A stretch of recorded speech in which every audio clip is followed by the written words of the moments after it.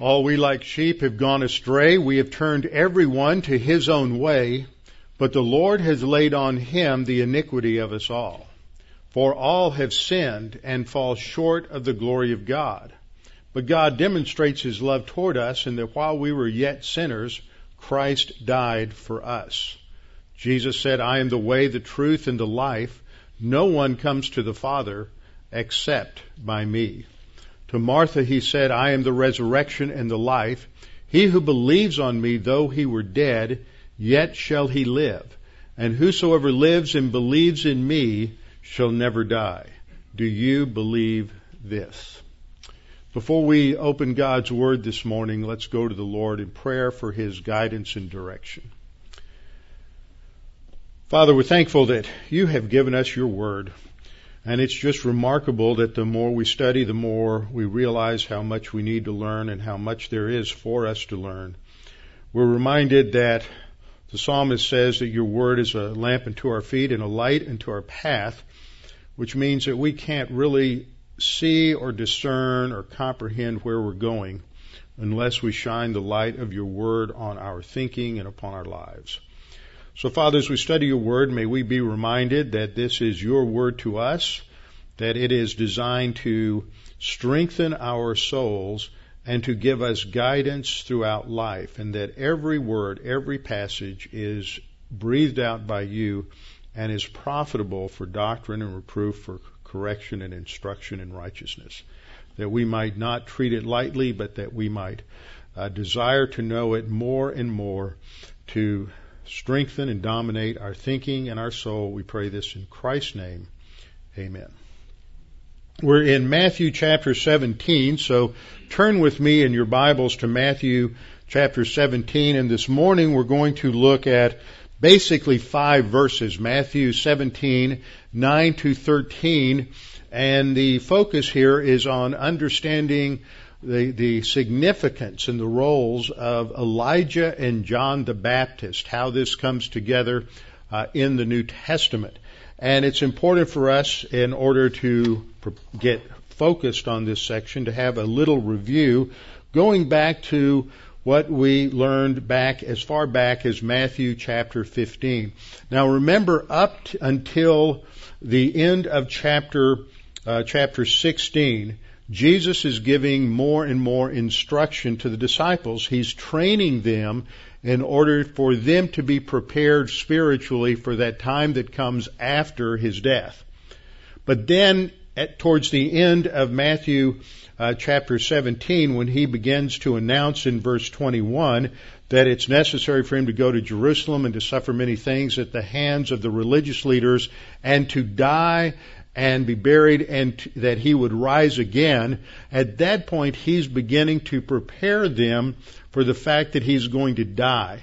And that message really rattles their cage, because their whole presupposition about the Messiah doesn't fit this scenario. They have been imbued with their cultural expectation from Second Temple Judaism, that the Messiah is going to come and give them a glorious reign and throw off their enemies and their conquerors and establish this incredible time of peace and prosperity and glory. And having the Messiah die just doesn't fit their scenario. And so this is what shakes them up, this whole idea of a suffering Messiah. Now, if we go back to Matthew chapter 15, in verses 21 to 28, Jesus was teaching the disciples about the bounty of God's grace, not just to the Jews to whom he has been primarily ministering, but at that point he goes outside of Galilee. He went to the area of Phoenicia, to Tyre and Sidon, and to a Canaanite woman, and there he cast a demon out of her daughter. So that emphasizes God's bountiful grace to the Gentiles, not just to the Jews, that this is a foreshadowing of what will come in the church age. Then as Jesus came back from that area, here we have a map, as he came back from that area, which was along the coast, he came back towards the east side of the Sea of Galilee, and there the multitudes came to him, and multitudes of Gentiles, and he healed them.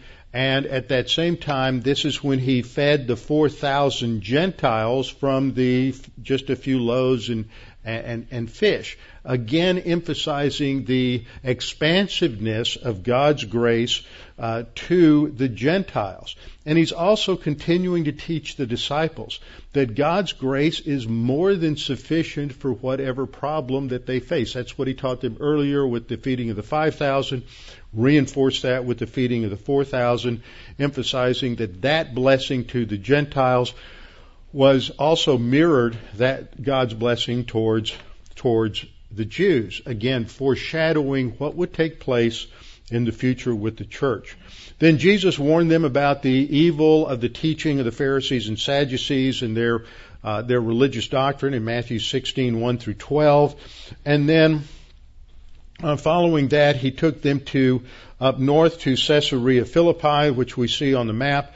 And there, with just the disciples around, no crowds, no multitudes, he began to ask them, "Who do you think that I am?" And as the spokesman, the one who was the most vocal among the disciples, Peter spoke up and he gave the right answer. And he said, "You are the Messiah, the Christ, the Son of the living God." And for this, Jesus praised him and emphasized that it was upon this rock, referring to himself, that he would build his church. First reference to the coming church that's given in the Gospels. Only Matthew uses the word ecclesia for the church. We see it in Matthew 16. We'll see it again in Matthew chapter 18. And then it is at that point that he begins to warn them not to tell them about the fact that he was Jesus the Messiah.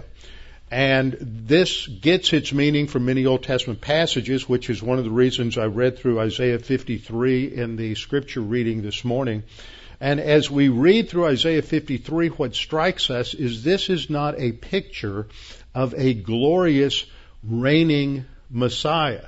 This is a picture of a suffering Messiah. And one of the misunderstandings, one of the errors in the theology of the rabbis in the Second Temple period is they focused on the glorious rule of the Messiah, and his role as the suffering Messiah began to diminish and diminish more and more until it was virtually forgotten and unknown. And so everybody thought of the Messiah only as this wonderful, conquering, ruling, glorious Messiah who's going to bring in a utopic kingdom, all of which is true. But what the scriptures teach is that the cross, the suffering Messiah, must come before the reigning and glorious Messiah. The cross comes before the crown, not the other way around. So we see the language in Isaiah 53 that he's despised and not esteemed at the end of verse 3.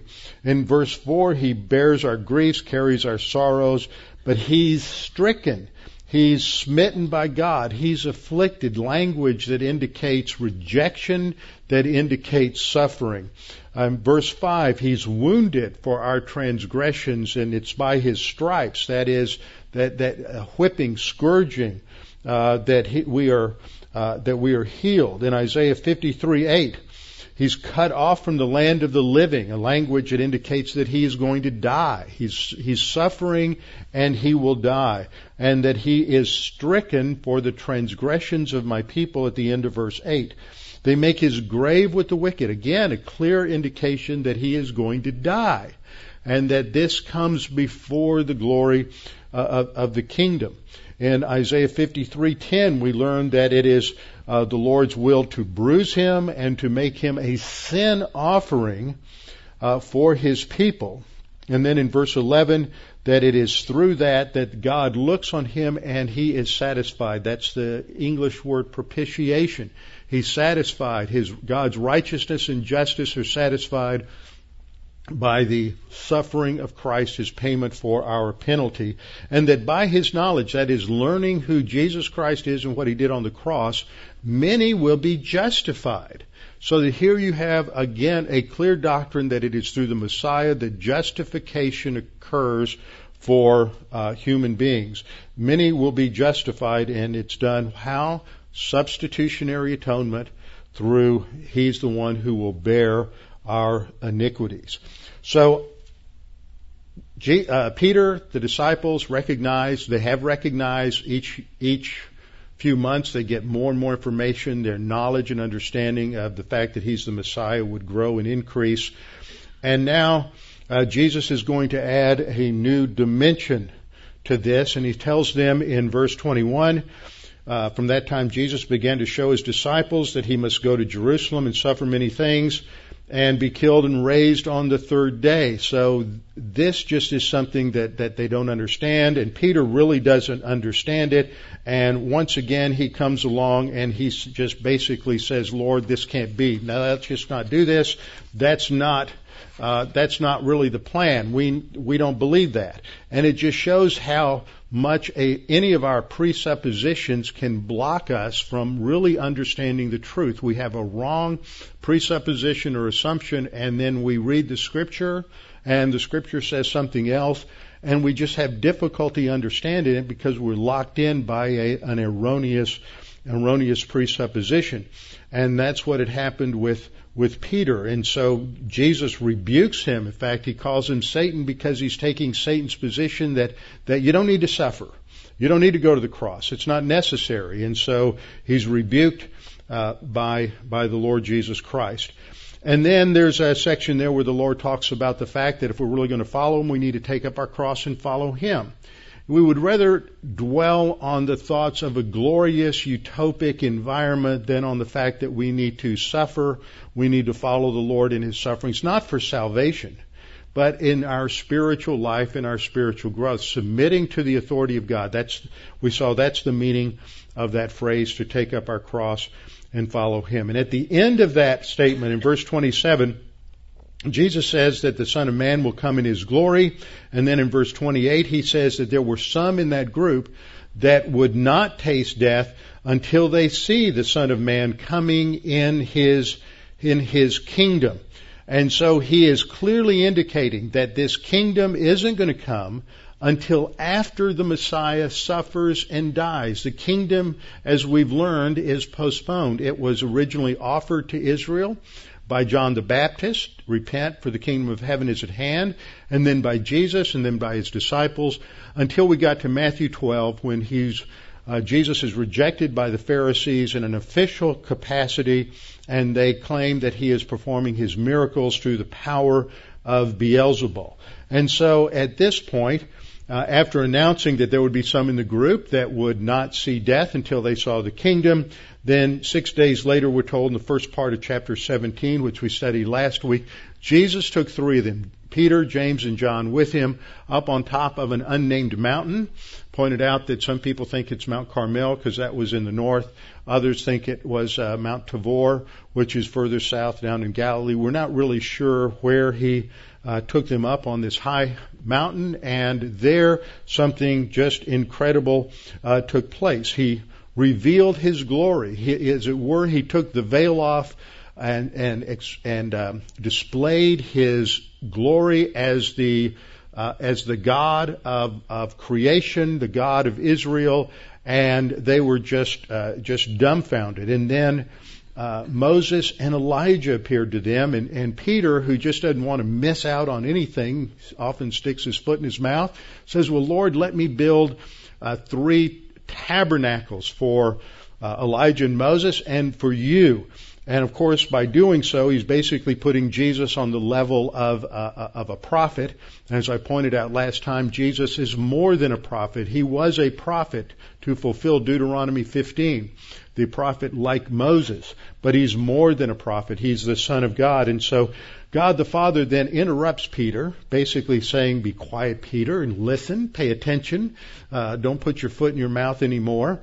And at which point, Moses and Elijah disappear. They've had a conversation with the Lord Jesus Christ about His mission to Jerusalem and His coming death. So there were things that were understood and learned, or should have been learned, by Peter, James, and John.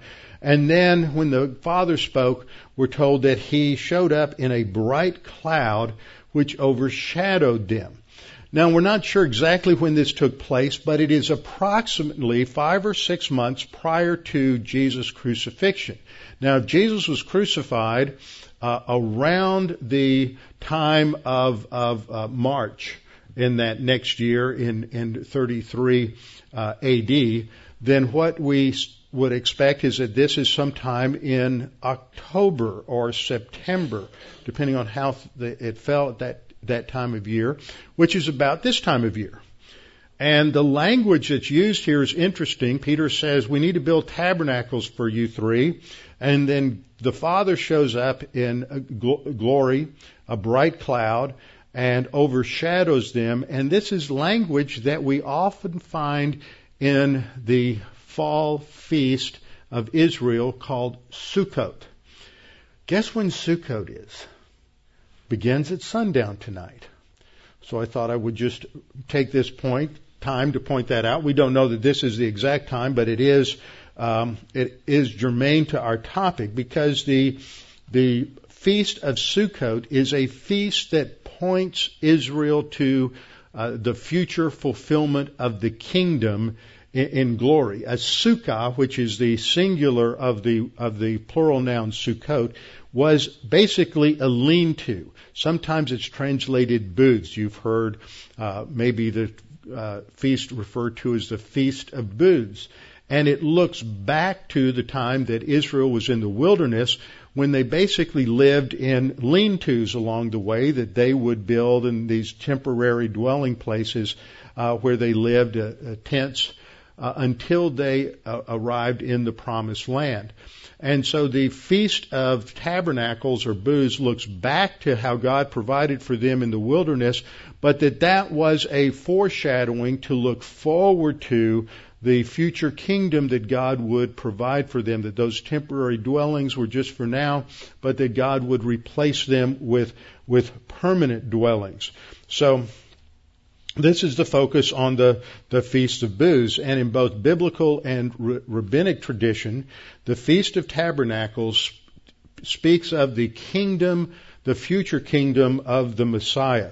It teaches about the reestablishment of what Amos 9:11 calls the tabernacle of David. And that's because now the tabernacle of David has fallen. The time of Christ, the tabernacle of David has fallen. Well, what does that mean? Well, what that means is that a tabernacle is a dwelling place or a home or a house. It's referring to the house of David. The dynasty of David had fallen on hard times after the defeat of Judah following at the time of the Babylonian captivity. And that kingship was never restored to the house of David. But the one who will restore the kingship to the house of David is the Lord Jesus Christ as the greater son of David. And we've seen that title that was used by the Canaanite woman, whose daughter was demon-possessed, Jesus cast the demon out, used that title, Son of David, to refer to Jesus. So one aspect of this feast that begins tonight is to focus upon the future restoration of the house of David during the time of the kingdom of the Messiah. Another aspect of Sukkot was the dwelling of God in the wilderness, in the tabernacle.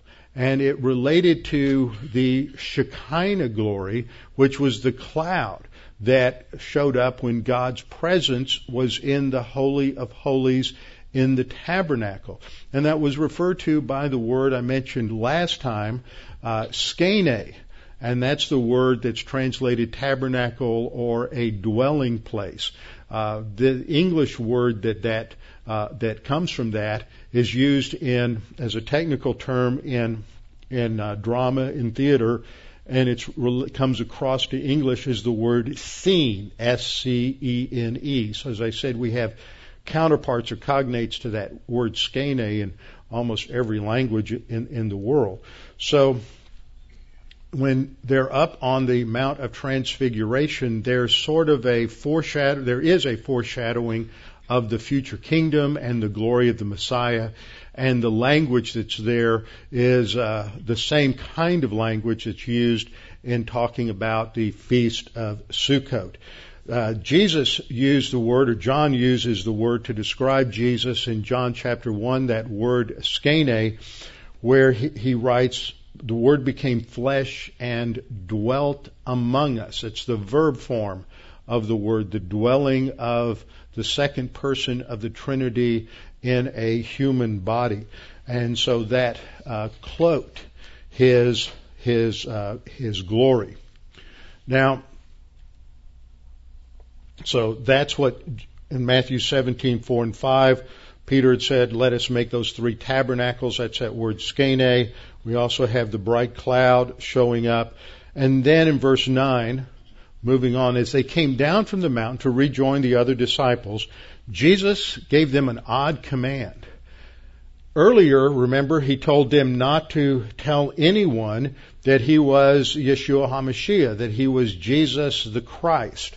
And now, as he comes down with Peter, James, and John, he says, tell this vision to no one until the Son of Man is risen from the dead. And I'm sure Peter's thinking, there you go, Lord, talking about dying again. That's not the plan. We don't like that plan. We like the plan where you just bring the kingdom. And what do you keep talking about? The fact that you have to go suffer and you have to die. What's happened to the kingdom? That's the thought that's going on inside their minds. And so in verse 10, they articulate that. And his disciples asked him, saying, why then do the scribes say that Elijah must come first? And see, what they're really asking is on their understanding of the Old Testament. There's the prophecy in Malachi that before the Messiah comes, Elijah will come. And Elijah will be the forerunner of the Messiah, and Elijah will proclaim the coming of the Messiah. And they're saying, well, we don't understand if the scribes teach us that Elijah may come first. What's going on with the plan? Because the Messiah, the Messianic kingdom's not coming according to you. You're going to die, so we're just totally confused, and we don't know what is going on. And part of the background for understanding this is understanding that there's contingency in God's plan. And I think that's an important thing to recognize because it applies to all of our lives. God, in His sovereignty, is directing human history to its end, to His desired goal.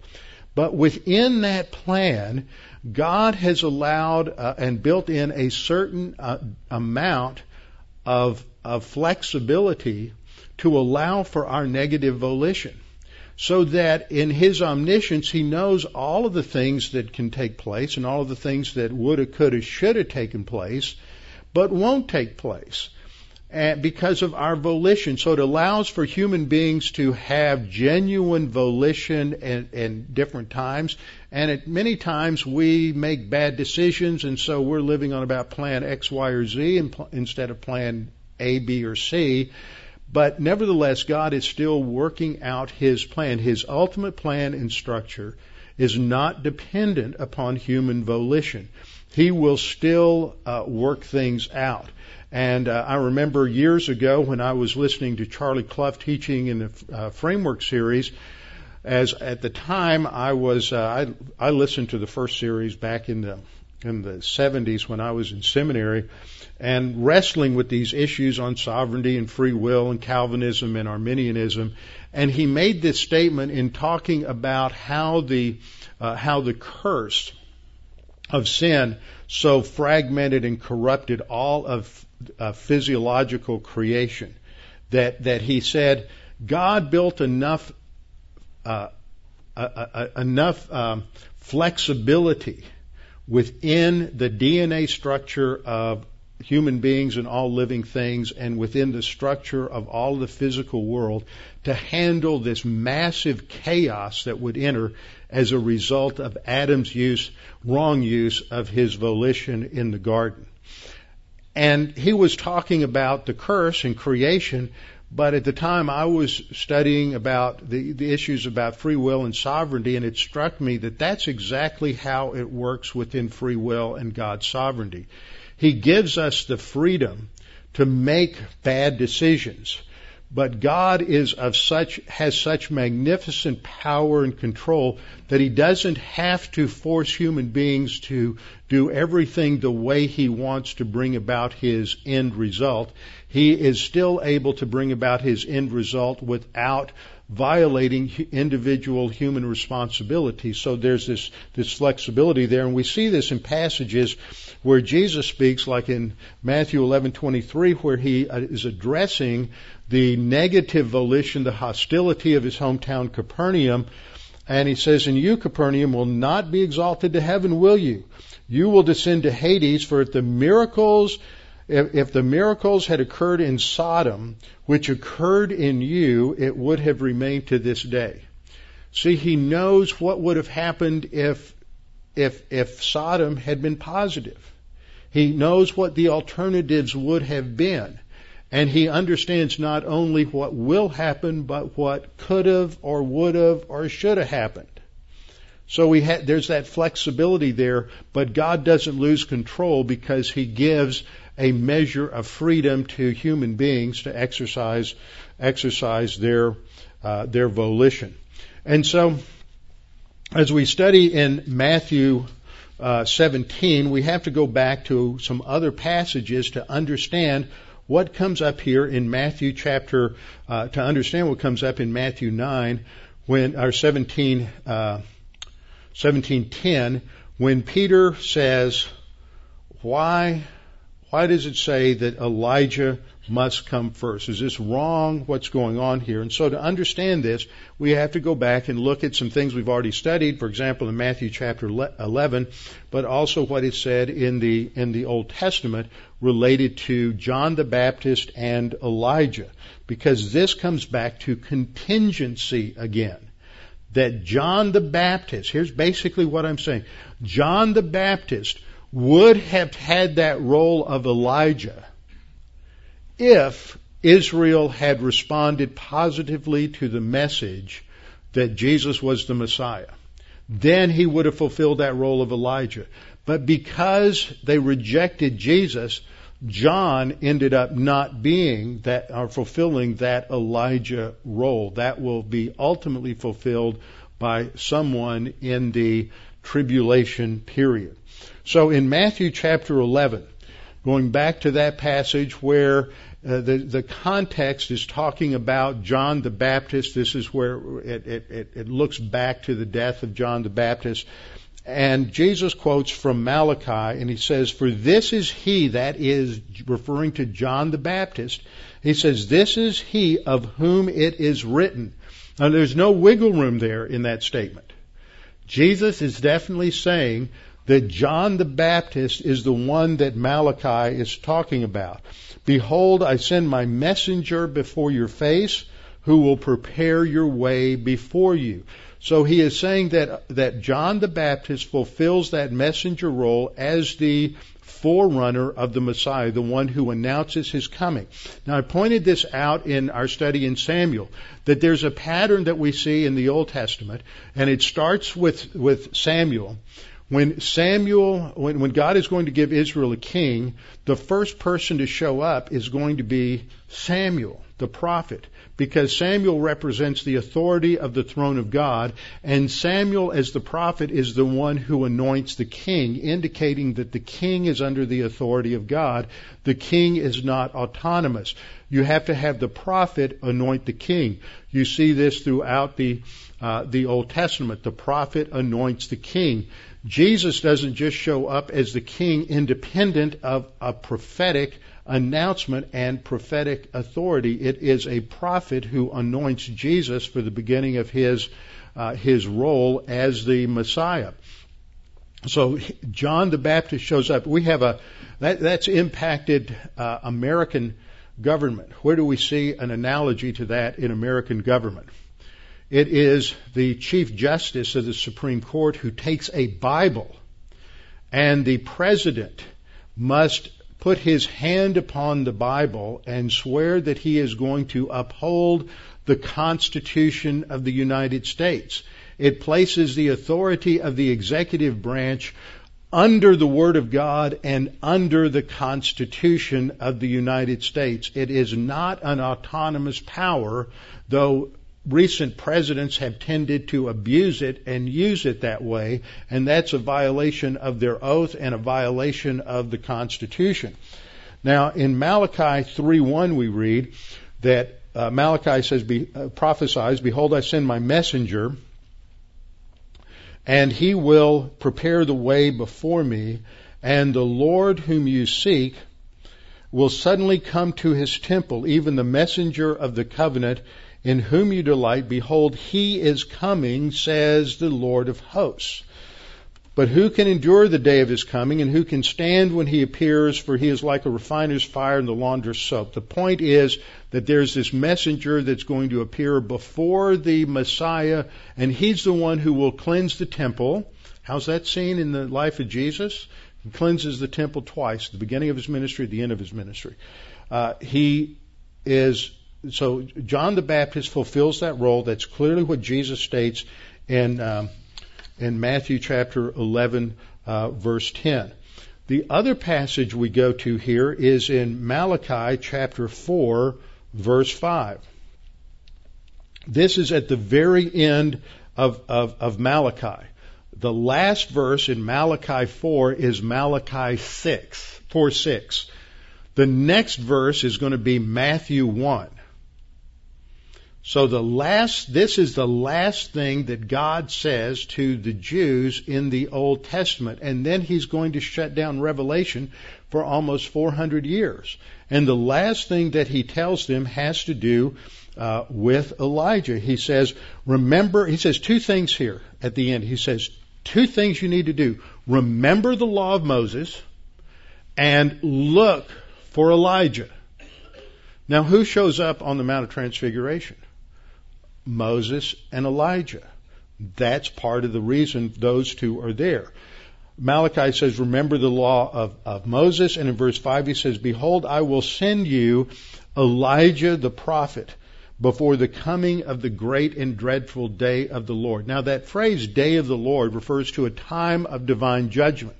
And if you just see the word day of the Lord, then that probably includes all of the 7 years of the tribulation, the period of Daniel's 70th week, the period also known as the time of Jacob's trouble. But in both Joel 2:31 and here you see a reference to the day of the Lord as being great and terrible. And that's a reference to the campaign of Armageddon, the military campaign. It's not one battle, it's a series of battles as we've studied, and that occurs at the end of that 7-year period. So this reference in Malachi 4:5 is that he would send Elijah the prophet sometime before the great and terrible day of the Lord. That would be the second coming when Christ defeats the Antichrist, the false prophet, and Satan, and the armies of the kings of the earth in the campaign of Armageddon. And what's the role of Elijah? What is his role? That's the last verse of the Old Testament. "And he will turn the hearts of the fathers to the children, and the hearts of the children to their fathers, lest I come and strike the earth with a curse." Now what's interesting here is that if you look at this verse, "he will turn" looks like it refers to the Lord. Because that seems to be the most immediate antecedent to that pronoun. But when Jesus quotes it, he uses it to refer to Elijah. So this is the role of Elijah. His ministry will turn. That word in the Hebrew is the word shuv, which is a key word throughout the Old Testament. Sometimes it's translated repent. Sometimes it's translated to turn back to God. This is what Israel must do according to Deuteronomy chapter 30, in order to be restored to the land and for the kingdom to come, is they must turn back to God. And so Elijah will come preceding the coming of the great and terrible day of the Lord, and his mission is to turn the people back to the Lord. And there's a reference here, the phraseology here, to turn the hearts of the children to their fathers, is reminiscent of the command given in Deuteronomy 6 6 and 7, that the Lord says, "These words I command you today, you shall teach them diligently to your children, and shall talk of them when you sit in your house, when you walk in the way, when you lie down, you rise up." And so it is a reference to the fact that they are turning back to God, and that the Word of God is believed and becoming vital in the social structure and the life of Israel. Now, this is quoted in Luke. Now remember, the last thing that God says to Israel in the Old Testament is, look for Elijah, and he's going to turn the people back to God. The first person that shows up in the Gospel of Luke isn't Jesus. It's Zechariah, the high priest, and he's going in for his scheduled service in the temple. And as he walks into the holy place, he is astounded to see an unexpected figure there, and it's Gabriel, who announces to him that he is indeed going to have a son. And he describes this son in Luke 1:16 to 17. Zacharias is going to be the father of John the Baptist. And he says regarding this son that Zacharias is going to have, he says, he will turn many of the sons of Israel back to the Lord their God. It is he who will go as a forerunner before him in the spirit and power of Elijah. Now notice when you read Malachi 4:5, you think that Elijah himself is going to come back. But the Bible doesn't hold to reincarnation. What we learn from the progressive revelation of Luke 1:17 is that the language of Malachi 4 wasn't to be understood literally, but that there would be someone coming who followed in the kind of ministry of Elijah. And Elijah was one who came and confronted the powers of his day in the persons of Ahab and Jezebel and the false teaching that they promoted, their hostility to Christians. They sought to destroy them. And of course, we all remember the great confrontation that occurred on Mount Carmel between Ahab and the priests of Baal and the priests of the Asherah, where they spent all day dancing around and cutting themselves and doing all kinds of things to get Baal to wake up and to burn the sacrifice, and he never did. And then Elijah had just a copious amounts, gallons and gallons of water thrown over the sacrifice until everything was completely soaked, and they had a ditch that they had dug around the altar, and it overflowed with water. And then Elijah just called upon God to accept the sacrifice, and a bolt of lightning came from heaven and just consumed everything instantly. And so it was just incinerated. And the legend is, the story that comes down is that fire that came down from heaven was so bright and so large and so powerful. It wasn't just a narrow little bolt of lightning, but that it was seen throughout Israel. It lit up the land, and everybody knew that the God of Israel had defeated the prophets of Baal and the Asherah. And so this is the type of ministry that this person is going to have, and he's going to fulfill that prophesied role of Malachi 4:5 to turn the hearts of the fathers back to the children. But that failed in the ministry and the life of John the Baptist. His message was rejected. So he's going to end up not being the fulfillment of that prophecy. Malachi 3:1, the Lord said this was his messenger. But what happens later is he says something different. He puts a condition on it. Matthew 11:9, talking about John the Baptist, Jesus said, "And what do you go out to see? A prophet? Yes. I say to you, and more than a prophet. For this is he of whom it is written, Behold, I send my messenger." So he's clearly talking back that Malachi 3:1 is fulfilled in Elijah. But he goes on to say, "Truly I say to you, among those born of women, there has not yet risen anyone greater than John the Baptist." He's the greatest of the Old Testament prophets because he's the one who had the privilege to announce the Messiah. Yet the one, this one is who's least. He goes on to say, yet the one who's least in the kingdom of heaven is greater than he. From the days of John the Baptist until now, the kingdom of heaven suffers violence. The religious leaders are violently opposed to it, and they are trying to shut it down, which is what they did in beheading John the Baptist. And then in verse 13, Jesus says, for all the prophets and the law prophesied until John. And look at the language. If you are willing to accept it.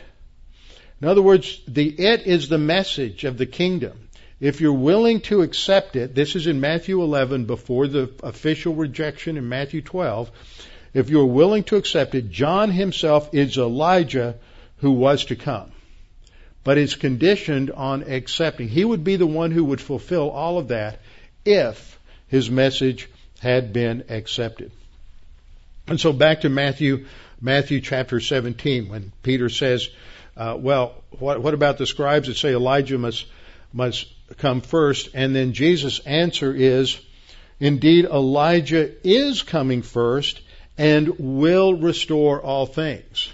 So now Elijah hasn't come. It's not past tense. It's present tense, but it's a future sense. He is coming. It's future, and he will restore all things when he comes. And that word for restore is the word apokathistemi, which was a phrase that was also used to describe the restoration that would come in the end times when the kingdom is established.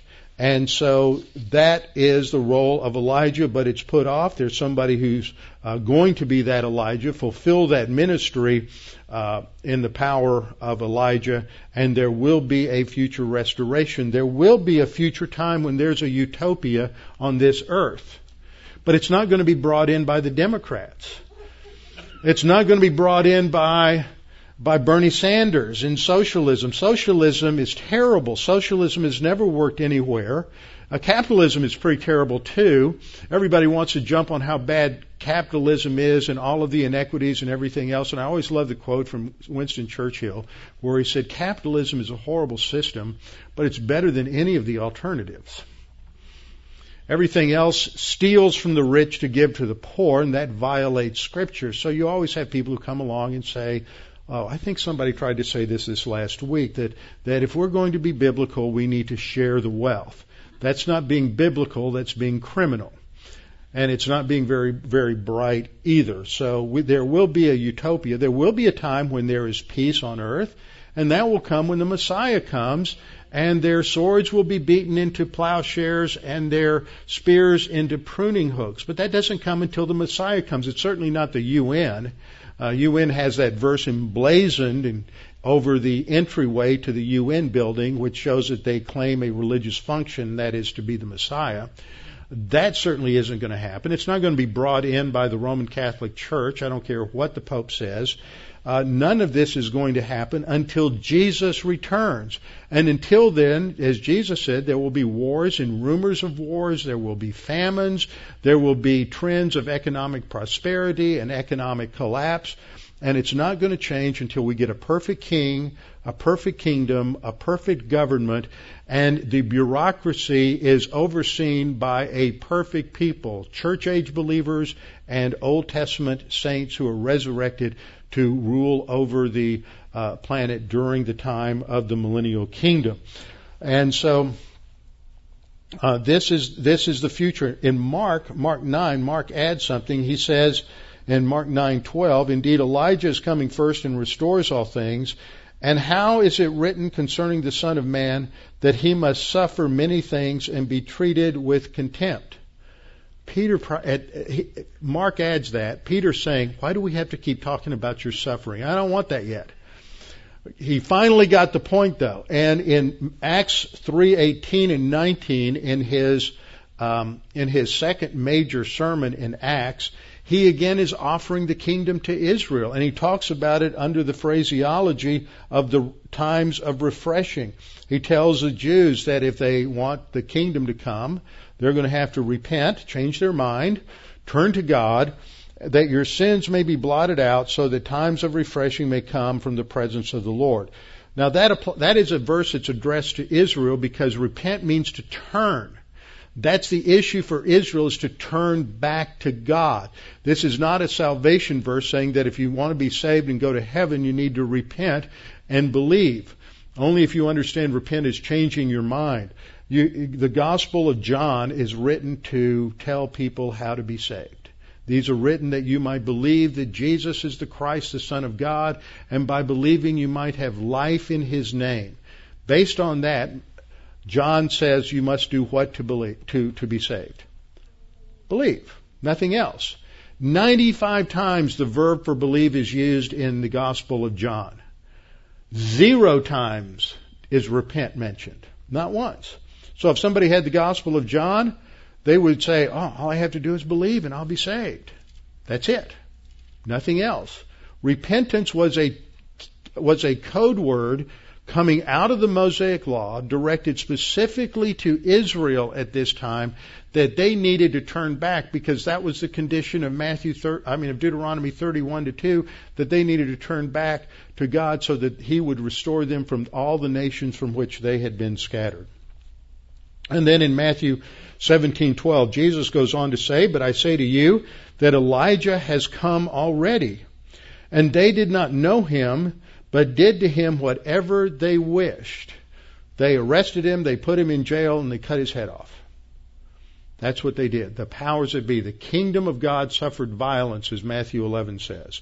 So there he recognizes John the Baptist was Elijah contingent upon his acceptance. He was not accepted, so that will be fulfilled in a person in the future kingdom. Maybe one of the 2 prophets that show up on the scene at the beginning of the tribulation period and are executed by the Antichrist halfway through the tribulation period.